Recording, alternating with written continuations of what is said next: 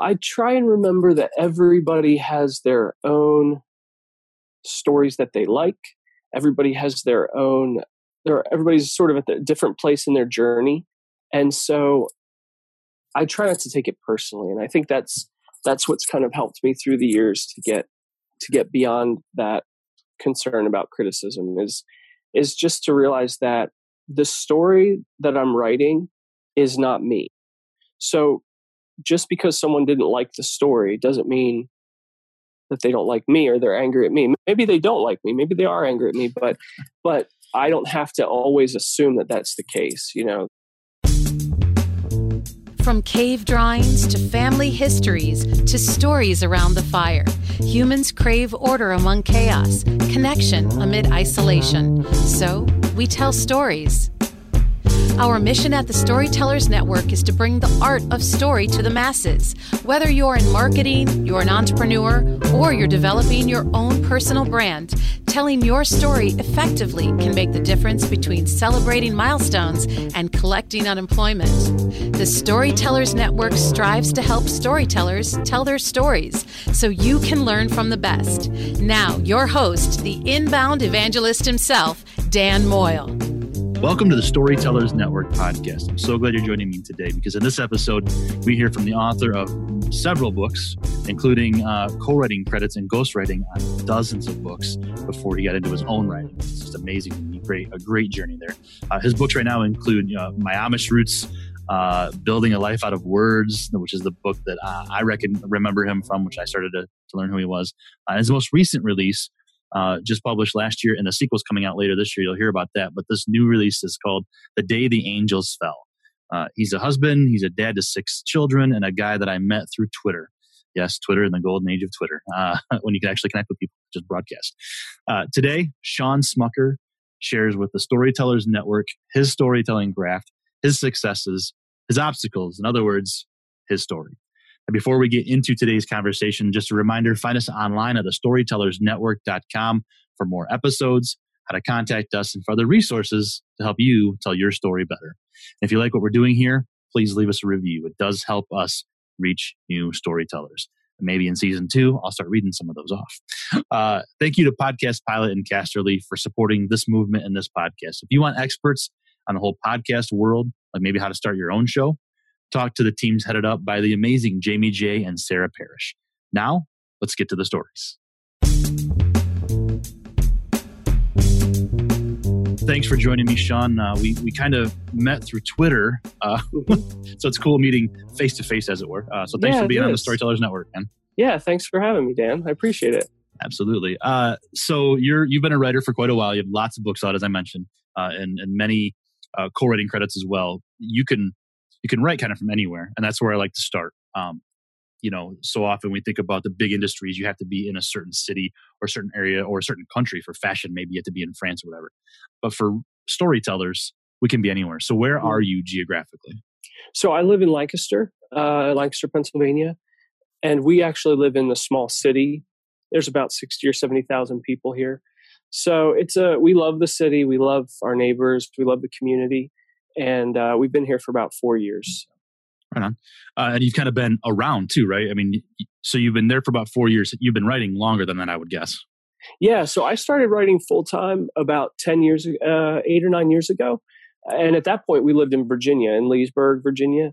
But my wife and I have lived in Jacksonville, Florida. We lived in England for 4 years.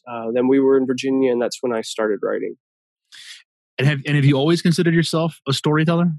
Yeah, I think so. Well, I mean, when I was young, it was more about reading, consuming stories. That was kind of my obsession. I read anything I could get my hands on. And as I got older, I started to, especially in college, I think I started to have this desire to do that, to create the kinds of stories that I found that were moving me, that were inspiring me. So yeah, probably late teens, early 20s is really when I started focusing on writing. And do you remember kind of one of the first things that you wrote or that gave you that feeling of, I think I could do this? Yeah, it was, I was a freshman in college going through kind of the typical 18-year-old angst, I guess. And I think I experienced maybe a small bout of depression that year. I mean, it was towards the end of the year. I was really questioning my direction in life. And I found a lot of comfort in my writing at that time. And I started writing a story that, I'm sure I'd be horrified if I found it now. I think I remember the notebook that I was writing in. And I think I may have seen that notebook in the last 5 or 6 years somewhere in storage, but it was, it wasn't good. It wouldn't have interested anyone. But for me, there was something powerful about learning how to take what was inside of me and try to put it into a story on the outside. So that was kind of my first foray into it, I think. And was that first foray short story, novel, poetry, songwriting, just words? How did that start for you? It started out as poetry, but then kind of morphed into a story. Very cool. And honestly, any poetry can be story, and any poetry can be not necessarily a formula, right? That's the beauty of writing. Yeah, right. Yeah. What is it that you love about storytelling, and whether it's writing or whether it's telling your kids stories? I know you have 6 children, so I got to believe there's a lot of stories going on. Yeah. What do you love about that? Man, stories. I feel like stories have always been the things that have had the deepest impact on me. And I see how strongly they affect my children, either in it's how they view the world or how they view each other or how they think about themselves. And as I got older, I started to see just how powerful stories could be, how people try, people trying to gain power, they try and latch onto some kind of a narrative, or people trying to sell us stuff, they're always trying to connect with either our story or connect us to their story. And so as I got older, I started to see, wow, stories are everywhere and they're really powerful. And, but that's not why I wanted to tell stories. I just wanted to connect with people. And I think I wanted, I think storytelling is how we relate with people. And so when we have people over for dinner, we sit around telling stories all night. What happened to me? Can you believe this happened to me? Did you hear about, what happened to our friend? Can you believe this is happening? And I think it's just fundamentally how we connect best with each other as humans is through stories. And yes, and I'm reminded too, as you're talking about sitting around dinner and this kind of thing, it's not only a story about what happened that day, but just reminiscence of, if I'm going to my parents' house tonight and my adult brother and myself, we're going to talk about memories. Yes. And it's just that connection. Yeah. Yes. And that the more stories we tell, I think it continues to deepen those connections. I mean, I was thinking about this the other day, if you look at the groups of people who connect the most intimately, I think those groups ultimately are about sharing stories. So I think of AA, I think about, churches, I think about these groups of people who just become really close. Even my friends in college, spending that time together, what really brought us together was sharing our history, sharing our stories, sharing, the things that we love. And so I think there is something about us as people that just longs for that connection. And I think we feel that connection through stories. Now, you mentioned stories at church, and your newest book, When the Day the Angels Fell, seems to be about faith. And I know one of your past books about living the book of Acts with Iranian believers. So faith seems to be a thread for you, at least in part. Is that where some of this inspiration comes from too, do you think? Yeah, I think especially in my fiction, I'm very interested in exploring Christianity, but at a more fundamental level, not necessarily in an obvious way. Sort of looking into what makes us human and how we as humans interact with things like faith. So, faith and doubt is something that I explore a lot in fiction. How we connect with the faith of our childhoods and how that changes or evaporates or strengthens as we get older. Those are things that I really like to explore in the realm of story. So I wouldn't necessarily classify the things that I write as Christian fiction, but I think because of my upbringing and because of my history, there's always going to be sort of a foundation of God and the elements of Christianity, the incarnation, death, resurrection, redemption. Those things I think are really fundamental to the stories that I tell. Interesting. And so we know why you love stories, kind of some of that thread. But what's a challenge for storytelling for you, for Shawn Smucker?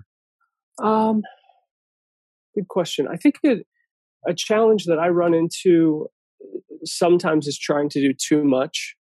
The storytellers that I love to read are often complex in the way that they tell their stories. So John Irving, Pat Conroy, David James Duncan, their stories tend to be kind of complex, and those are the stories I emulate. But it's also really challenging to keep everything organized and consistent and clear. So I think that's one of the big challenges for me. So I picture like in your writing room, you've got this big wall full of Post-it notes or a whiteboard with who's related to whom, where they are in the world, this kind of thing. Is that how you keep that organized, or how do you do that? Yeah, I'm getting a little bit better at it. The first books that I submitted to Revell, The Day the Angels Fell, and then the sequel, which is called The Edge of Over There, one of the first things that my editor came back and requested was a timeline. And that was not something that I had created. I had just sort of gone with it in my head. But as I'm working on this next novel, I'm being much more deliberate about organizing things in a way that I can look at, that I can see. So for this novel, I created a spreadsheet and, tried to chart out the various threads of the story. And I'm creating a timeline, just a very straightforward timeline of, including dates. And so that's, I think that's me growing a little bit as a writer and realizing maybe where my weaknesses are, or at least seeing the direction that my stories are going and realizing, okay, if that's the kind of story that you want to tell, then this is probably what you're going to need to do in order to make that happen and, successfully. Yeah. Now, you mentioned Revell, Shawn. So that's the publisher that you're working with?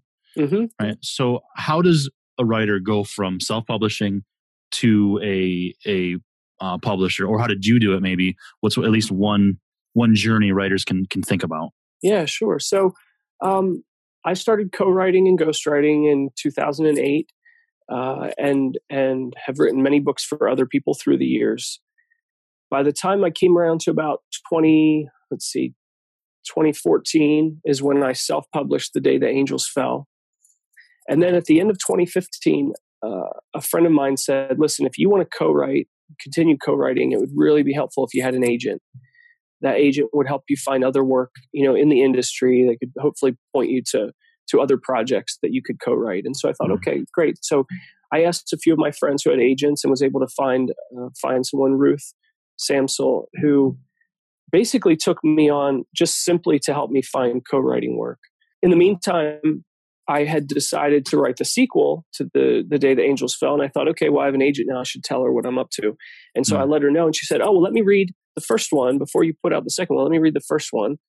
And she read it and she loved it. And she was like, hold on a second. Stop. I can sell this.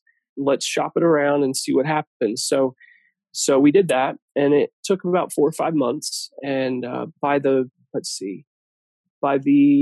middle of April, May, June of 2017, we had a few publishing houses that were interested, and then eventually ended up signing with Revell.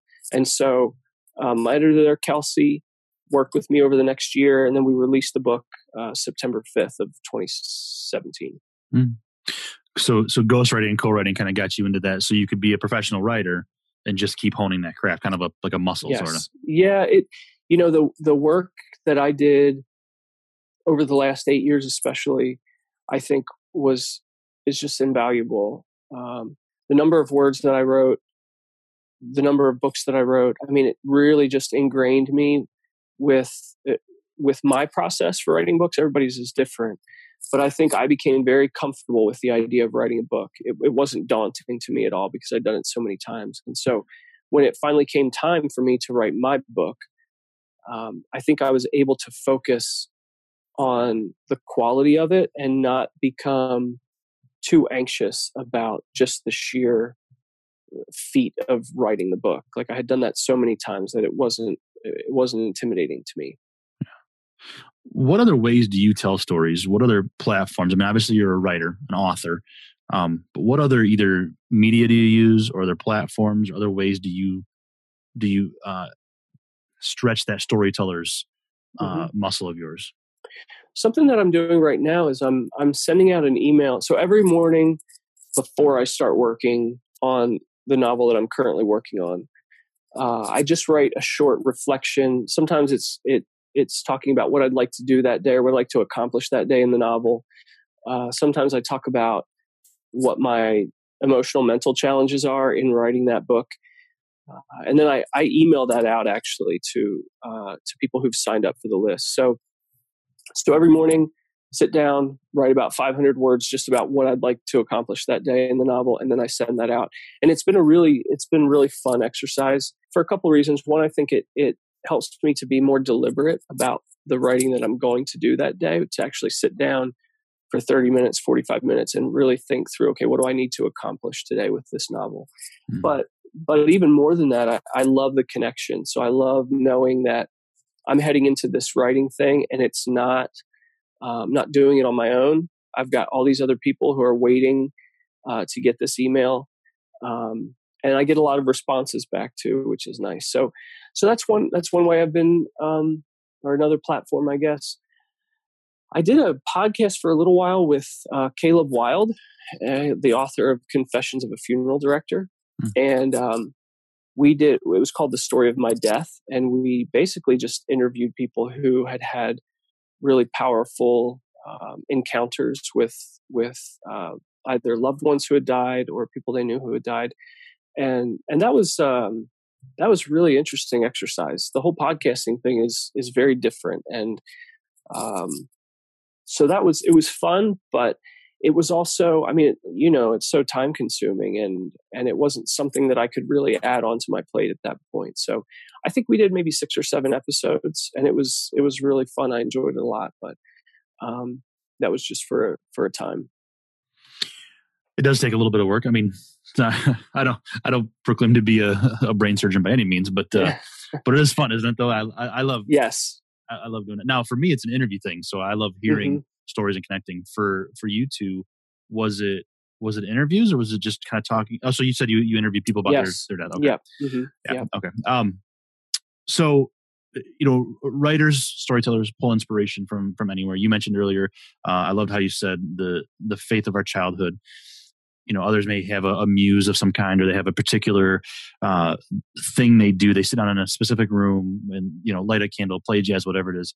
Do you have an inspiration that gets you writing, or a procedure you follow so that you start to get those creative juices going? I do have a musical playlist that I'm currently listening to whenever I'm working on this novel on Spotify. It's called In the Beginning.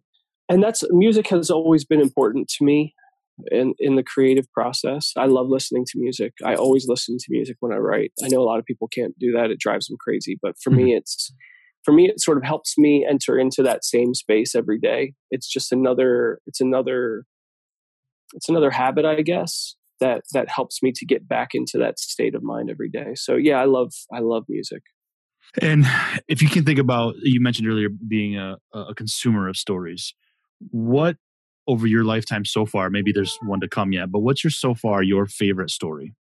My favorite story is definitely Prayer for Owen Meany by John Irving.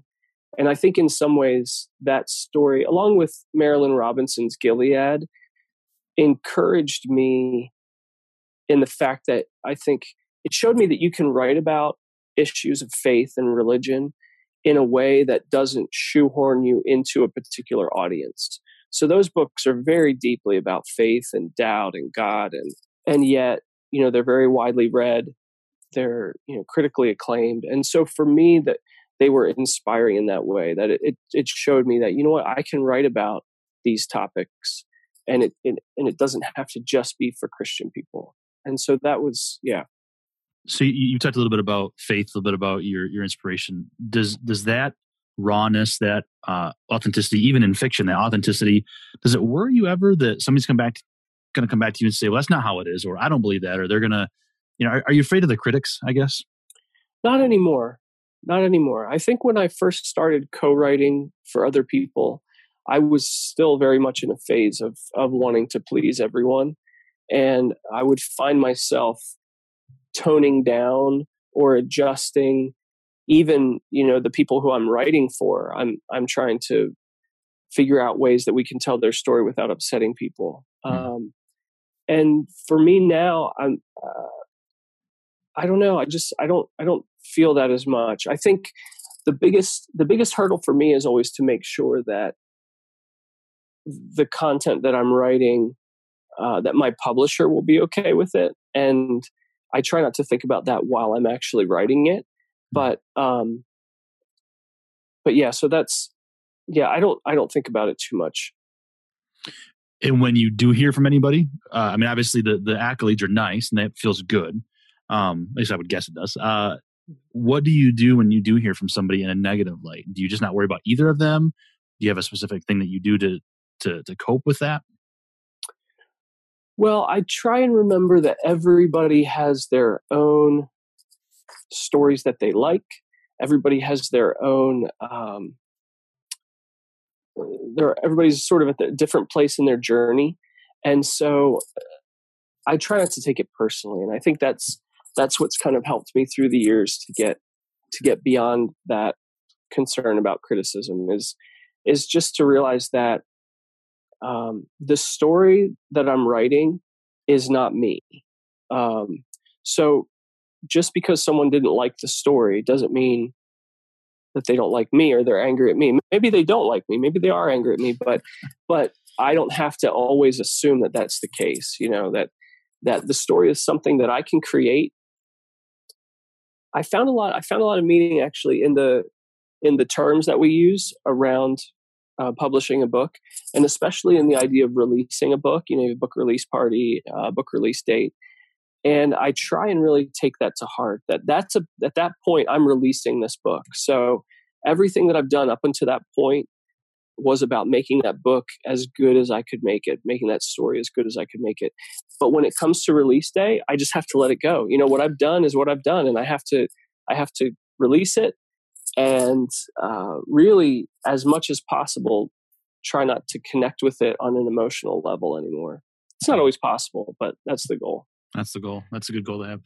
So, Shawn, we talked a little bit about your journey to get to a publisher, but whether you're with a publisher or you're self-publishing or whatever you're doing, how would you suggest to writers today or storytellers in general, how do we get our stories out today in kind of a noisy world, kind of a, not hyphenated, but a fractured attention world?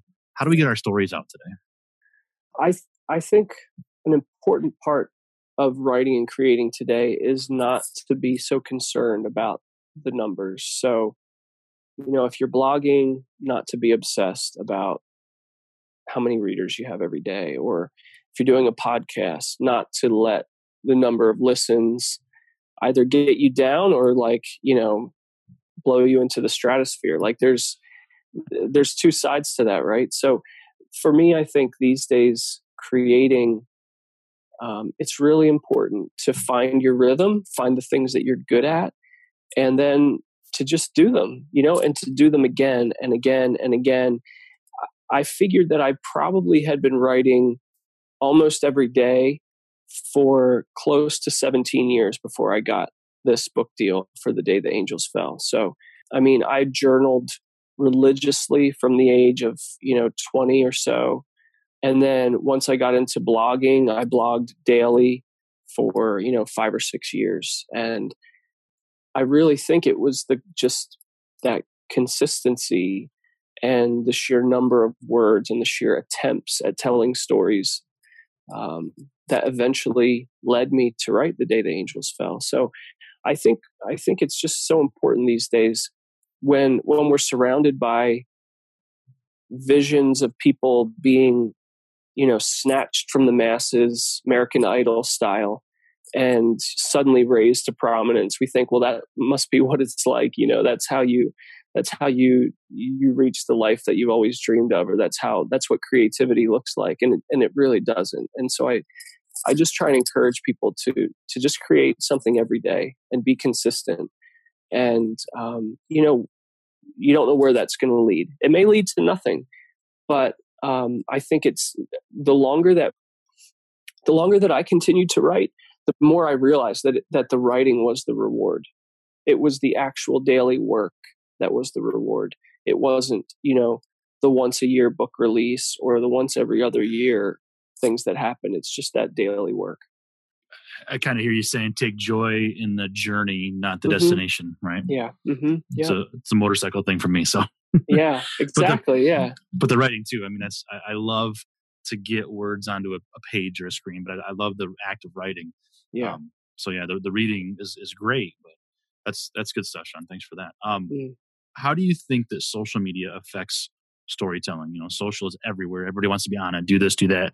Marketers have ruined social media, of course. As a marketer, I can say that. But how do you think social media has affected the craft itself of storytelling? Well, I think some of it comes back to what we were just talking about. I think with social media, everything is instantaneous. I think I read somewhere recently the lifespan of a tweet is like 27 seconds or something. The lifespan of a Facebook post might be 10 minutes or 12 minutes or whatever. And so I think we start to get this sort of ingrained sense that if I put something out there and it's not immediately viral, then I have to move on to the next thing. And it sort of inherently makes book writing difficult for people of our generation or for people who are obsessed with social media, because book writing is such a long game, and you have no idea if, how many people will read it, if anyone's going to read it. And it's hard to commit to a process like that when you could otherwise blog and know that, at least a couple hundred people are going to read this, or put up a Facebook post and immediately get likes. So I think that's the challenge today, is to allow ourselves to commit to longer form, longer term investments of our creative time, and to be okay with things that take years to get to fruition. Yeah. So let's talk a little. I'm going to get to your book a little bit and the forthcoming sequel. For those who maybe haven't heard of Shawn Smucker, give us a little snippet of what The Day the Angels Fell looks like, why you wrote it, maybe a little bit about your Samuel Chambers and what he's going through. Yeah. So The Day the Angels Fell it's basically a story about the tree of life, and it's also a story about our desire as humans to escape death or to cheat death. Samuel's mother dies, and he becomes determined to bring her back. He becomes obsessed with the idea of this tree of life, that he can find it and somehow bring her back to life. And so the story follows him and his friend Abra as they embark on this adventure to find the tree of life. And the story really came out of a trip that I took for a co-writing job. I ended up in Istanbul, Turkey, writing a book for a man who was dying of cancer. And sitting with him every day, every other day, hearing his life story, realizing that, here's a man who's 49 years old, not that much older than me, who will probably not be alive in a couple of months. And he did end up passing away about 4 or 5 months after the book was out. Mm-hmm. That had a huge impact on me, and so I came back from that trip in early 2013, and I was at the same time wanting to write a book for my kids. Had been wanting that for a long time, and decided to finally go ahead and pull the trigger, spend the time, and write them a book. Well, it's funny. I hadn't necessarily planned on the book being a reflection of that trip or the things that I was going through at the time, but it ends up, you have a boy who's wanting to escape death, is very much me in that period of my life, trying to figure out, how I could process this sudden realization of my mortality. And so that's sort of the journey that the trip that the book takes. The sequel, The Edge of Over There, comes out July 3rd, and it's more of a continuation of this idea of the tree of life, and it actually follows Abra as she takes over the role of trying to destroy the tree. So very cool. So it sounds a little adventure, a little deep, a little kind of just yeah, it just sounds good. Would you say that it's you talked about writing a book for your kids? Does this kind of satisfy that for you? Yeah, it does. I think Madeline L'Engle's the one who said it, that, if you set out to write a book and it's going to be too difficult for adults, then you write it for children. And for me, that was this book. I'm not even sure if adults can really talk about death in as productive a way as kids can, because I think kids, when they approach the whole idea of death, they're very open and inquisitive and curious. And I think when we as adults approach death, we approach it with a lot of denial. And so it was kind of a way of me writing about something that I think maybe children find it easier to talk about. Very cool. I would start thinking about that, about how, I've dealt with death over the years, how my kids understand it. And that gets me thinking. So, I won't stay in my head for very long. Sorry. So I feel like I'm talking to somebody who has made it, several books published, working with a publisher now. I like I said earlier, I met you through Twitter. So I've seen some of that journey, at least from an outsider's perspective. So I feel like I'm talking to an author who's made it. Do you look around at all right now at your life and think, I think I've kind of made it? Of course, without saying I'm done, like this isn't I'm going to retire, but do you feel like you've made it as a professional writer? It's really interesting. Someone asked me that question last summer, a few months before the day the Angels came out. They, in a little bit of a different form, but they said, do you feel like you've finally arrived? Like this is something that you've wanted for a long time.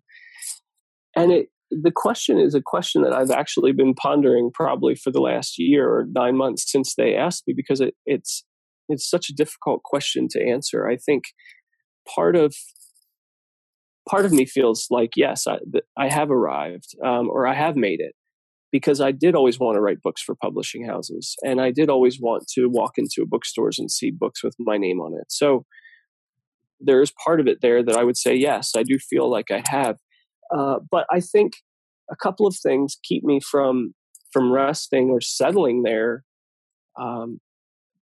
Partially what you've said about it being a journey and feeling like, every new book that I write just requires everything of me. And so I don't think I could ever enter the writing of a book feeling like everything is finished or that I'm in some kind of a stagnant location. So that makes it hard to answer yes. And I think also the publishing world is such a fickle world, and I mean, I'm relatively young. I'm 41 years old.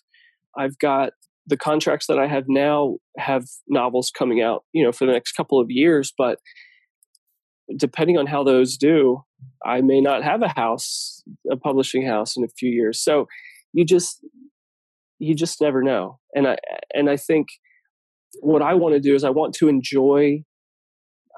try and enjoy these things that I had worked hard for many years to get to. But I also feel like, there's so much more to do, and I have so much improvement that can be made with me as a writer. I just have areas that I know I can get better at. And so I'm excited to have those books to try these new things out and to really try and improve my craft. And so in that way, I feel like,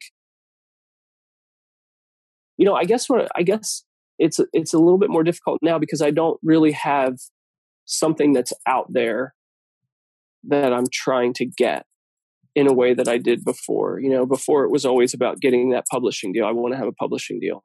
But now that I have that, there's not really anything like that I'm looking for.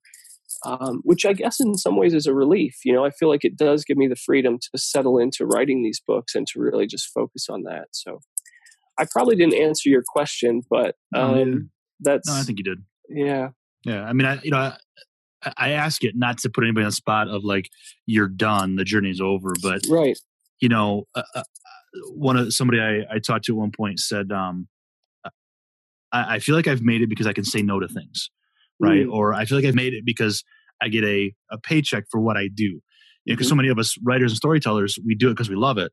Yeah. And all of a sudden, if you can begin to support yourself or your family, it's like, okay, I think I've made it. Yeah. It doesn't mean that I'm done, but no, I think you answered it very well. I think it's interesting because I've been making a living as a writer for 8 years. So, I've been doing that, but most of those books were not my own books.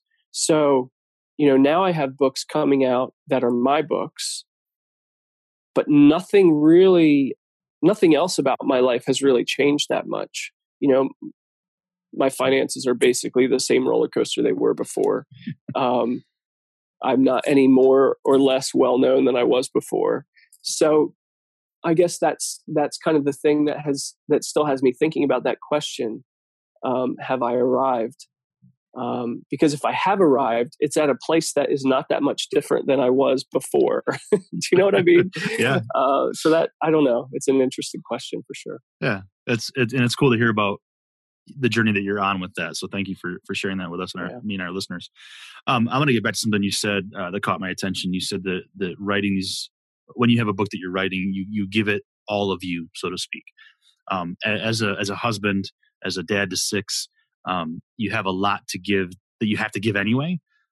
How do you kind of find that harmony between giving all professionally to your story and still having some to give to your family? And how do you fill back up again? It's always most challenging when I'm in the middle of writing a book. So, I officially started writing this in the middle of January, early January. And at the current pace I'm on, I'll probably finish the first draft at the end of April. So when I'm actively writing, especially a novel that I feel like I'm really deep into, it is a challenge to be present in the other areas of my life. My mind is constantly spinning back to the story, constantly spinning back to whatever the current challenges are with the plot or with characters. I wrote in the letter that I sent out yesterday that I know there's something about one of these characters that I'm still not getting, something that's really important to the story. And so I'm always trying to think about this character and what it might be and why I'm not seeing it. And so, it certainly does trickle over into the other areas of my life. But I think when I'm not, and as I write more books, I realize that when I'm not in the active writing mode of putting down the first draft, I need to reinvest in my family as much as possible. Now, I think I'm for the most part, I'm pretty good about, I only write for, certain hours during the day. And so it's not that I'm actively working, but it is a challenge mentally to come and go between real life and the novel that I'm working on. So this has been great. I love the insight, Shawn. Appreciate your time talking a little bit about your current books too. I like to wrap up with kind of that, 60 Minutes big question, Barbara Walters, whatever kind of famous interviews, which I'm not. But that kind of philosophical thing. If you had the opportunity to only tell one more story and you could no longer be a storyteller by trade, what would that story look like? What would that be? What would that feel like for you? Well, I feel like I'm writing that right now. I feel like, and this was something I picked up from John Steinbeck's, he has a book called Journal of a Novel, which basically where he does what inspired me. He would journal on one side of the notebook, and then on the other side of the notebook, he would write a page for East of Eden. And that was how he made his way through that book. On the left, it was a journal entry, and it was usually written to his editor.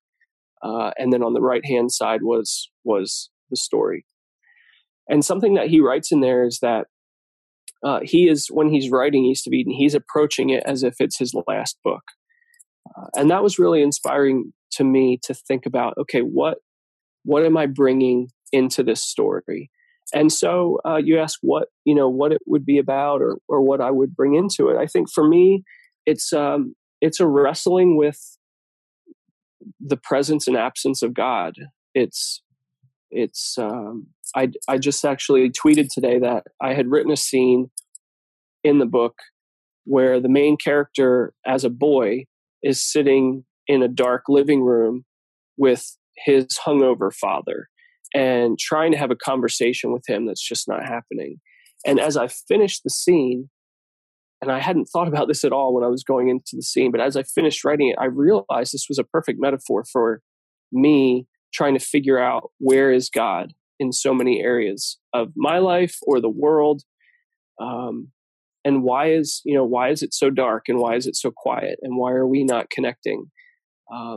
So for me, I think that is, that's what I would write. It would be a story wrestling with that presence and absence, and feeling like there have been times in my life where God was very evident and my belief in him was very tangible, moving to other times in my life where I can't say those things were necessarily true. So, yeah.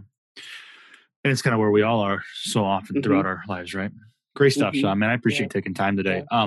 Where can folks find you? What's the easiest way to get in touch with you? Probably the website, shawnsmucker.com, and Facebook. I'm on Facebook, Twitter, Shawn Smucker, SHAWN. I love to hear from people, love to connect about writing. So, yeah. Very cool.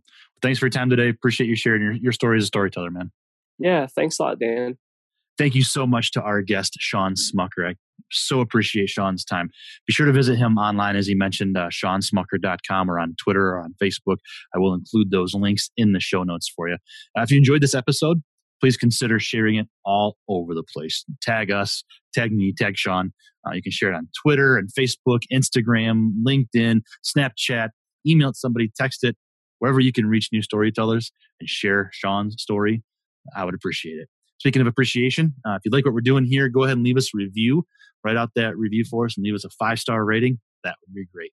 Helps us stay up high there in Apple Podcasts. So we appreciate that. Casterly and Podcast Pilot, thank you so much for supporting the Storytellers Network. Thank you for being an early partner with me. I really do appreciate it. Jamie J. and Sarah Parrish and the rest of the team over there, terrific humans, and you will definitely be better off knowing them.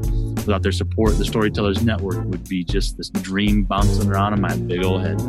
Hey, until next time, here's to telling stories and having stories to tell. Cheers.